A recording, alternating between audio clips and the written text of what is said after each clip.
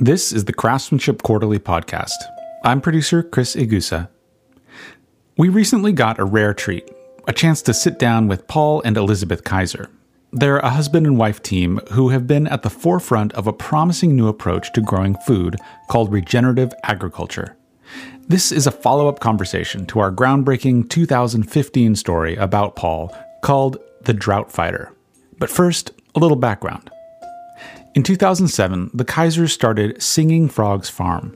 It's an intensely productive operation that sits on a mere 8 acres in Sebastopol, just north of San Francisco. At that time, hardly anyone had heard of regenerative agriculture. Since then, regenerative farms have shown huge potential, not only to help fix our food system, but to slow climate change as well. The movement has grown so rapidly that it's inspired hit shows like Netflix's The Biggest Little Farm and the Woody Harrelson-narrated film Kiss the Ground. Several years before all this media hype, our founding editor, Todd Oppenheimer, happened to meet Paul Kaiser at a small agricultural conference. An offhanded remark in Paul's presentation instantly caught Todd's attention. On just 2.5 cultivated acres, Paul and Elizabeth were bringing in a stunning $100,000 an acre in revenue. This is 10 times the earnings of most California farms, even high-income vineyards. And that figure is now at $150,000 an acre. The secret to their success was an obsessive focus on restoring soil health through methods that are so natural, they go way beyond the typical organic farm. Todd spent the following year studying Singing Frogs Farm and its wide-ranging implications. He soon learned that the Kaiser's system was controversial. Many organic farming experts considered their approach idealistic, nice for a little boutique urban vegetable farm, but nothing that could feed the world. And they saw some ecological dangers in the model they were promoting. So, were the Kaisers helping to save the planet or hurting it? That question fueled Todd's months of reporting, torturing him as well as the dozens of experts he interviewed. In the end, Todd learned that the questions raised on the Kaiser's farm and by the regenerative agriculture movement in general apply to our entire approach to growing food.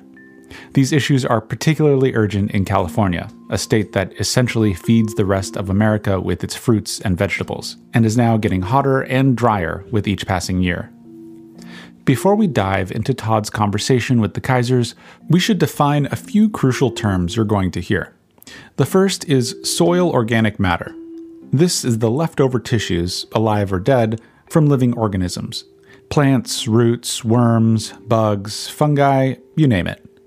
For any piece of land, its level of soil organic matter is a crucial indicator of its health and of the land's ability to absorb carbon.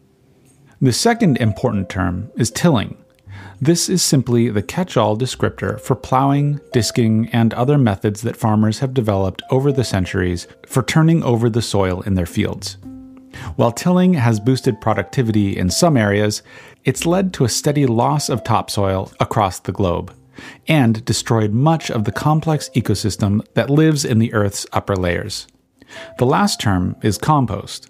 While most of us know what compost is, leftover scraps of food, vegetation, manure, and other natural refuse, few of us realize how powerful compost can be, both for good and for ill. Most of the arguments provoked by the Kaiser's operations revolved around the consequences of putting compost on farmland, which the Kaisers have done in unusually large quantities. Has that practice added crucial nutrients to their soil and to the vegetables that grow in it? Or have some of compost's primary ingredients, such as phosphorus and nitrogen, leached out, polluting nearby waterways and the wildlife that live there? These are the issues and questions that animate the Drought Fighter. We hope you'll enjoy this follow-up conversation between Todd and the Kaisers 7 years later, as they discuss the success of the regenerative agriculture movement they helped start, some mind-boggling results from recent testing on their soil and produce, and how they harness Mother Nature to make their land more productive than any human technology ever could. So, Paul and Elizabeth Kaiser, I want to welcome you. It's been a long time since I've seen you. I think the last time I was here was 2015 when we first published our story about Singing Frogs Farm in Craftsmanship Quarterly. And I hugely appreciate all the time you spent with me back then. So welcome back. And we are now with our podcast. But go ahead first, give us a brief bio on yourselves and a quick overview on the farm. And then we'll get to sort of changes since then after that. Fantastic, Todd. Thanks for having us. Yeah, thank you very much. Yeah, no, it has been a long time, and this has been a journey.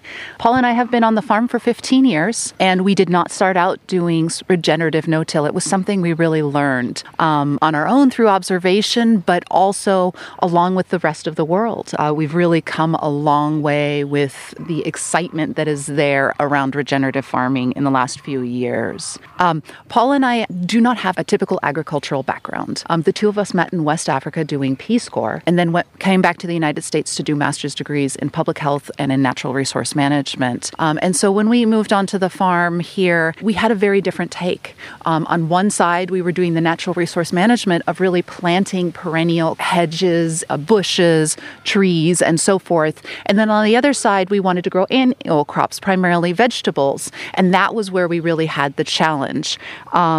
Because we were doing it the way that we were told to do it, by using a tractor, by doing tillage and so forth. And so we very clearly saw that on one side, we were killing life, and on the other side, we were promoting life. And the dichotomy of that really drove us to look for changes and so forth. I think a whole other topic for you someday could be really our human desire to see technology as the solution, when in fact, this no-till farm, which produces far more food than any other comparable farm out there and does it in a way that promotes ecological health far more than most farms out there, is done without technology. It's done with thought and care and understanding of interrelationships and the science behind Mother Nature and how she functions and operates. And I'm not a Luddite. I love technology. I've got my iPhone in my pocket and we use it to manage this farm every single minute of the day. But we need to really be aware of the ecological underpinnings of life here and how to best promote the health of that life. And it's really photosynthesis that is the basis for all of that.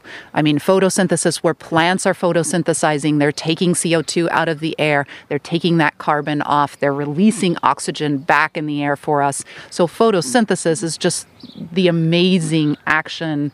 I don't want to use the word technology because you just used that. And it's not a human technology. It's Mother Nature's technology for capturing sunlight, that energy coming in for capturing the carbon dioxide and creating life out of that. And if we really honor that and try to incorporate that and then not disrupt it, I mean, that's really where, sort of the principles that are, the backbone of regenerative farming, disturb the soil as little as possible. You don't want to break it up. Those are ecosystems down there.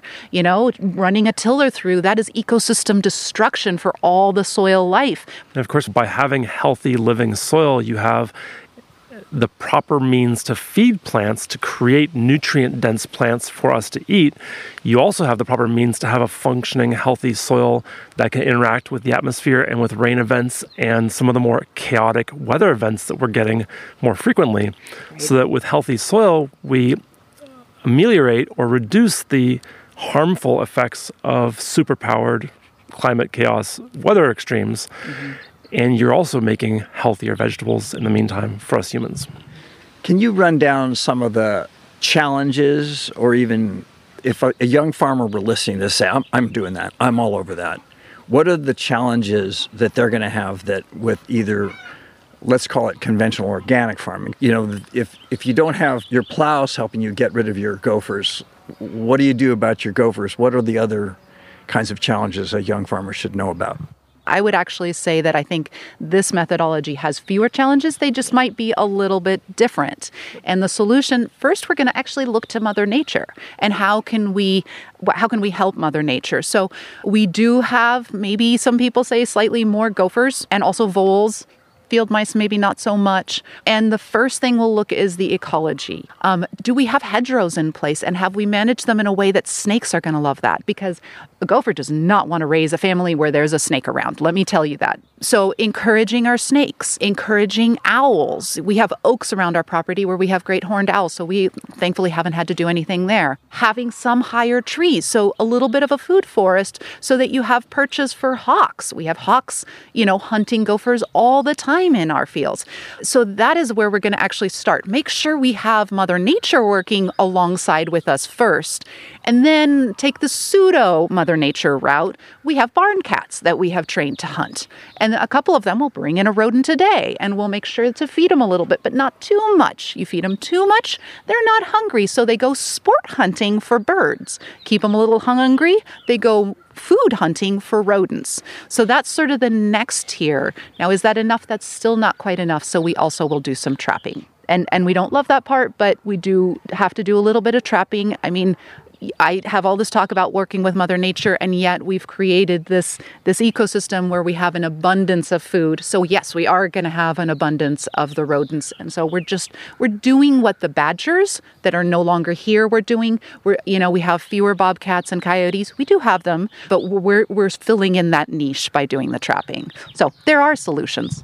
That's fascinating. That's a great reminder. And what do you feel like you've learned that you didn't know? When I was visiting you 7 years ago, I said, boy, we have really in the last few years learned A, B, and C, and that's been a huge help and made X change possible. Is there something that fits that? I think a lot of your questioning in your first round for the original article, The Drought Fighter, did induce more extensive soil testing and water testing on our farm than we had done prior. And that not only helped us understand some aspects of how soil biology works better, it also inspired many scientific researchers in various university communities around us to take note and want to become involved. And I would say some major changes that have happened since the initial Drought Fighter article really revolve around having a half dozen of the biggest universities in California now studying and replicating our model at their own university campuses or in their laboratories. The result of the study here on the farm was quite straight up that it was the long-term stable carbon was being sequestered in our soils down to 3 feet, and it was being sequestered at a faster rate every year. The rate of increase was increasing itself, which is remarkable to say how much is going back into the soil, and it is far in excess of anything we've ever added in terms of compost or other plant life. It is really a matter of having healthy soil biology doing that work for us. And, just to give a framework here, soil carbon is much more easily measured as soil organic matter. Soil organic matter is 57% carbon, and globally, they believe that ag land right now has about 1 to 2% of soil organic matter. They believe in the United States, pre-industrialized agriculture, the average was more like 6 to 10%. And our farm, we started at 2.4%, 2 to 2.4%, and I mean, honestly, as of like 6 years ago, we've been pretty stable, and we are between 8 and 14%. So we're above what Mother Nature had, but not by a lot. And we're not going higher than that. We believe it's just sort of a steady state, and that's where we want to be. It's also important to bring it back to tillage again, that it's been well documented and studied by many different groups, and the meta-studies have sort of shown that across the globe, we've lost about 70% of soil carbon in our agricultural topsoils in the last 50 to 80 years. If we've lost 70% of the soil carbon in our agricultural soils since we had the beginning of mechanized tillage, we don't have another 50 to 100 years of farmable soil left. We have dead dirt. And that requires more inputs to get any kind of harvest out of it, and the harvest is of poorer quality, and that's what we've plowed ourselves into in the past 80 years of mechanized tillage. So I think that really goes back to the point of taking care of your soil biology and soil health to actually regrow that soil carbon and soil biology to the point where we have 400 to 500% or 600% more soil biology and carbon than we had 15 years ago at the beginning. And while doing that, we've also brought our profits up to 8 or 10 times the state equivalent for farms per acre per year. Have you ever found when you've gotten any of these soil organic matter fields up to, 14, 12, whatever, that the result in the produce gets skewed? Like, are they overstuffed with nitrogen or some other zinc or something else? Have you found that in any of your tests?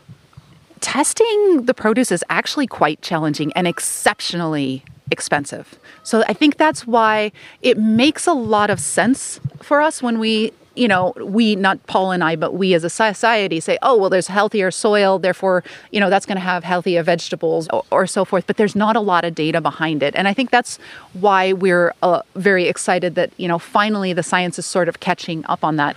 But even as a quick aside, nutrient density very well correlates to flavor as well. And so we can definitely say that as you have the higher organic matter and higher soil health scores, you can taste that difference, no question about it. And that's sort of one of the easiest indicators right there. Do things taste too good ever? No. They just taste really, really good. And your best example of that would be a really good tomato that you're eating in August and September versus a grocery store tomato you're going to get in January that's going to taste like wet cardboard, right? With no flavor. One of them there has nutrients and one of them doesn't. But one of the studies that we've had the pleasure of working with recently was working with David Montgomery and Anne Bickley, and they've written several books on the regenerative movement, and they have one that's coming out this June called What Your Food Ate. And they were really interested in documenting, taking care of the soil and having that be reflected in the nutrients that were coming out of it. So one of the things that they tested were our spinach and carrots, which they found were 100 to 400% higher in nutrient density than those in a USDA study, I believe from New York, but also comparing us to our other organic farmer locally who does a really good job despite being tillage. We had 46% more vitamin K, 31% more vitamin E, 31% more vitamin B1, 60% more vitamin B3, and so forth. But where it really shined was the polyphenols, where it was anywhere from 440 to over 100% higher than in the tillage base. And also looking at their soil, that was manifest in the soil also, where ours had far higher soil carbon, far higher soil biology. And so it was wonderful that it showed there. And their book that's coming out is also, it's going to talk about us, but we're only one of many, many, many different farms.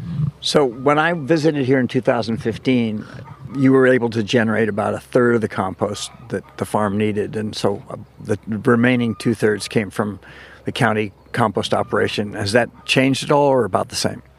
It's a little bit more of our own compost and a little less municipal. We're closer to 50-50 now. I think the important key point to bring out is the benefit of municipal compost. And while the quality is going to be all over the board, and we even don't guarantee its quality, we definitely want to enhance it ourselves with our own compost and other techniques before applying it in the fields. But there is a benefit to municipal compost.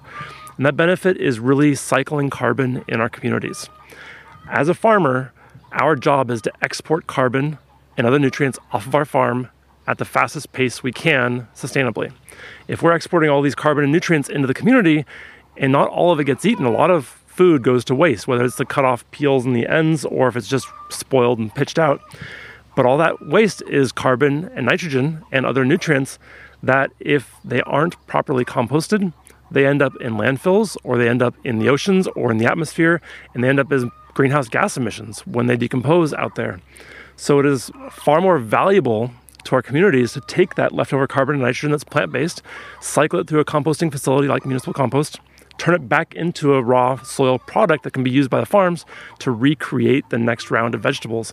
And therefore, you suddenly have carbon and nitrogen cycling through your community from farm to eater to composter to farm to eater to composter, rather than the carbon and nitrogen going straight out from the farm to the eater to the landfill and then becoming a greenhouse gas emission.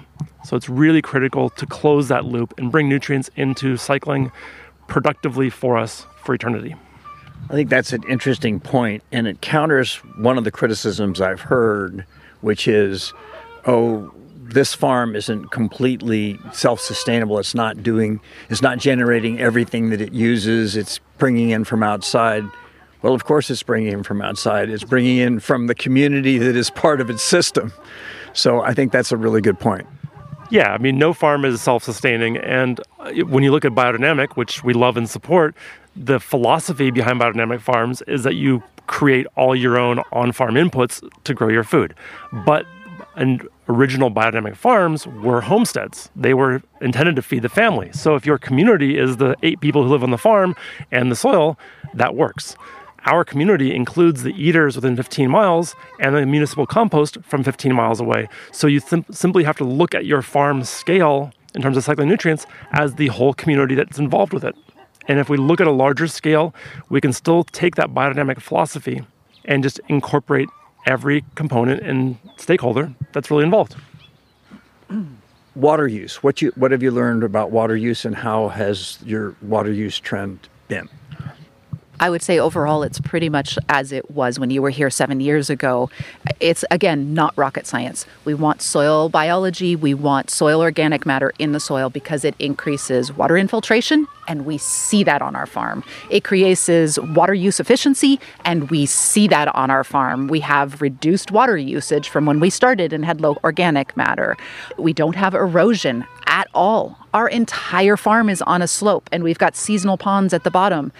And we have a Mediterranean climate, so we get all of our rain in half the year. We can see the first rainstorms come in after 6 or 8 months of dry period, and we can see them flush down. And what do we see? I have a video, you can look at it on our Instagram account, of like me taking in flood water of bubbling. It's just like infiltrating like crazy. We can see how much has shown up in our bottom ponds, and that used to fill up super fast. And in the last several years, it takes many, many more inches of rainfall for us to have before those start filling up. What does that mean? It means it's not eroding, it's infiltrating, and so forth. We can see that when we very first started, we were doing 50 minutes of irrigation every other night in the middle of summer. The past, 8 years, Paul? It's been more like 20 to 30 minutes twice a week.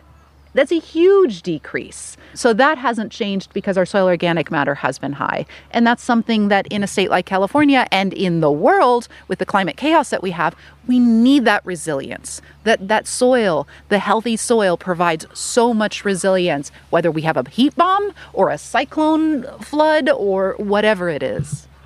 No, I think that's a superb point. And I should point out the last 8 years have been devastating heat-wise and dry-wise in California. So if you've been able to keep your water use down there, that's a big deal. Now I'm complimenting myself on the brilliance of the title of that story.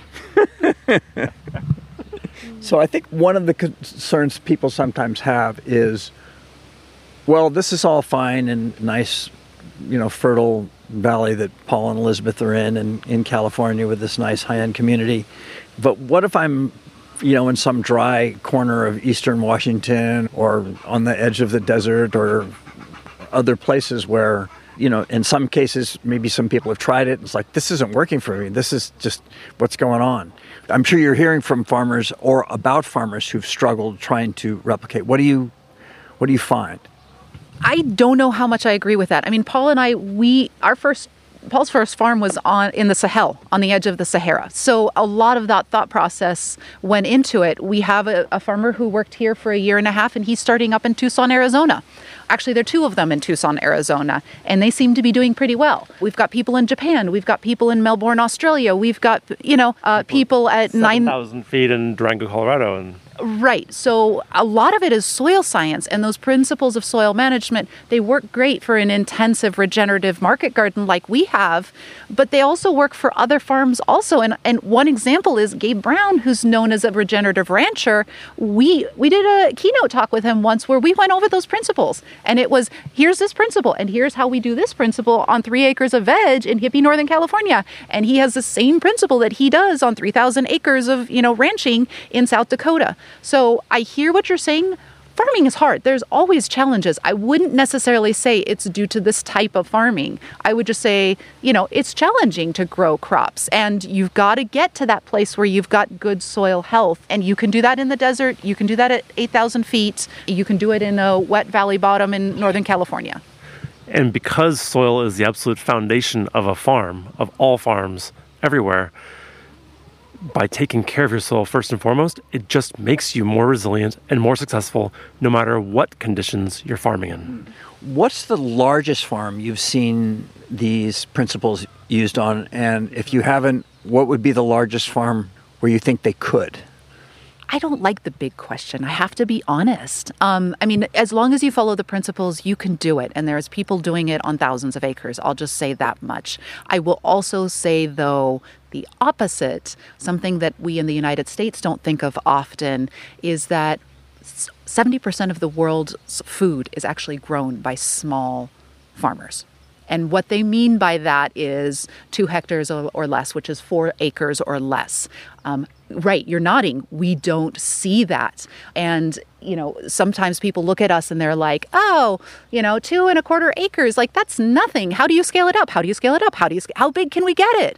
And I don't think that's the answer. I really think it's about getting land to the people, having them grow it. And you know what? When you have, people growing on smaller land, they're going to take better care of it because they're going to care about it. One of my favorite sayings is the farmer's footstep is the best fertilizer. And they're going to be in that way fertilizing it. Whereas if they have 7,000 acres, they're not. And then I could go on and say there's going to be more women farmers. There's going to be more farmers of color. They're going to be using a greater diversity of seed and many, many, many other things there. So for an average listener who is inspired by this idea and this approach, what are the things that they can do first to support the movement, to invest in it, to learn about them, to buy from those kinds of farms? What can I do if I live in San Francisco or Miami or Duluth? First of all, excited, when anybody is interested in that. And there are regenerative farmers around. There are not that many. So, trying to find if there are any regenerative farmers in your area, first and foremost, chatting with your farmers, going to your farmers markets. Secondly, if you can find some and say meat, but not in veggies, still support your local farmer, and as small and as local as you can. And that might even mean growing your own food. But supporting local is still going to be better, even if somebody is doing tillage, and you can have conversations. So I know it sounds cliche, but know your farmer. And if that can be a regenerative farmer, ideal. And if I've got a garden, maybe it's even a small urban one, or I live on a suburban area and I've got maybe a 1/4 acre or something, but can I do something with this? Absolutely. And that's actually how we started, honestly. All the principles of truly regenerative agriculture, especially when you look at maintaining soil health and promoting soil health, are absolutely applicable to any backyard or front yard gardener, and we highly recommend doing such. The benefits are tremendous for you, for your soil, for your ecology. You get more nutrients out of it. It's actually easier work. You're not lifting and digging and turning soil. So it's all around a win-win-win scenario and absolutely applicable. Yes. Well, I think that takes care of all the questions I can think of now, and it's such a treat to be here again and see the fertility 360 degrees around me and hear the animals and see you guys doing so well. And having struggled through all these questions for almost a year when we visited before, it's interesting to see where you've come with all of them, and we thank you very much for taking your time. Thank you. Definitely a joy to reconnect and to share again what we're doing. And I think it's really important to keep getting the message out there to really help this next generation of people understand the deep necessity we have for healthy soil, and that we need to change a lot of our human modes of production to accommodate for truly healthy soil and the increase in healthy soil.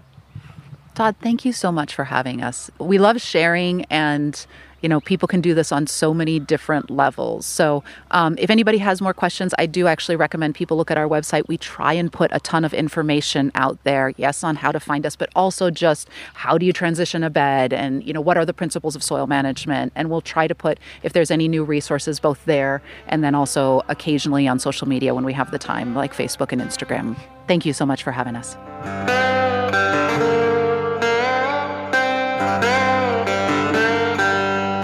This has been a conversation between Craftsmanship Quarterly's founding editor Todd Oppenheimer and Paul and Elizabeth Kaiser. You can visit the Kaisers' website at singingfrogsfarm.com. This interview is a follow-up to our 2015 article, The Drought Fighter. You can find a link to that story in the notes for this episode. If you enjoyed this episode, please consider subscribing to the podcast so you don't miss any upcoming shows, including stories, interviews, and audio projects featuring some of the world's most skilled artisans and innovators.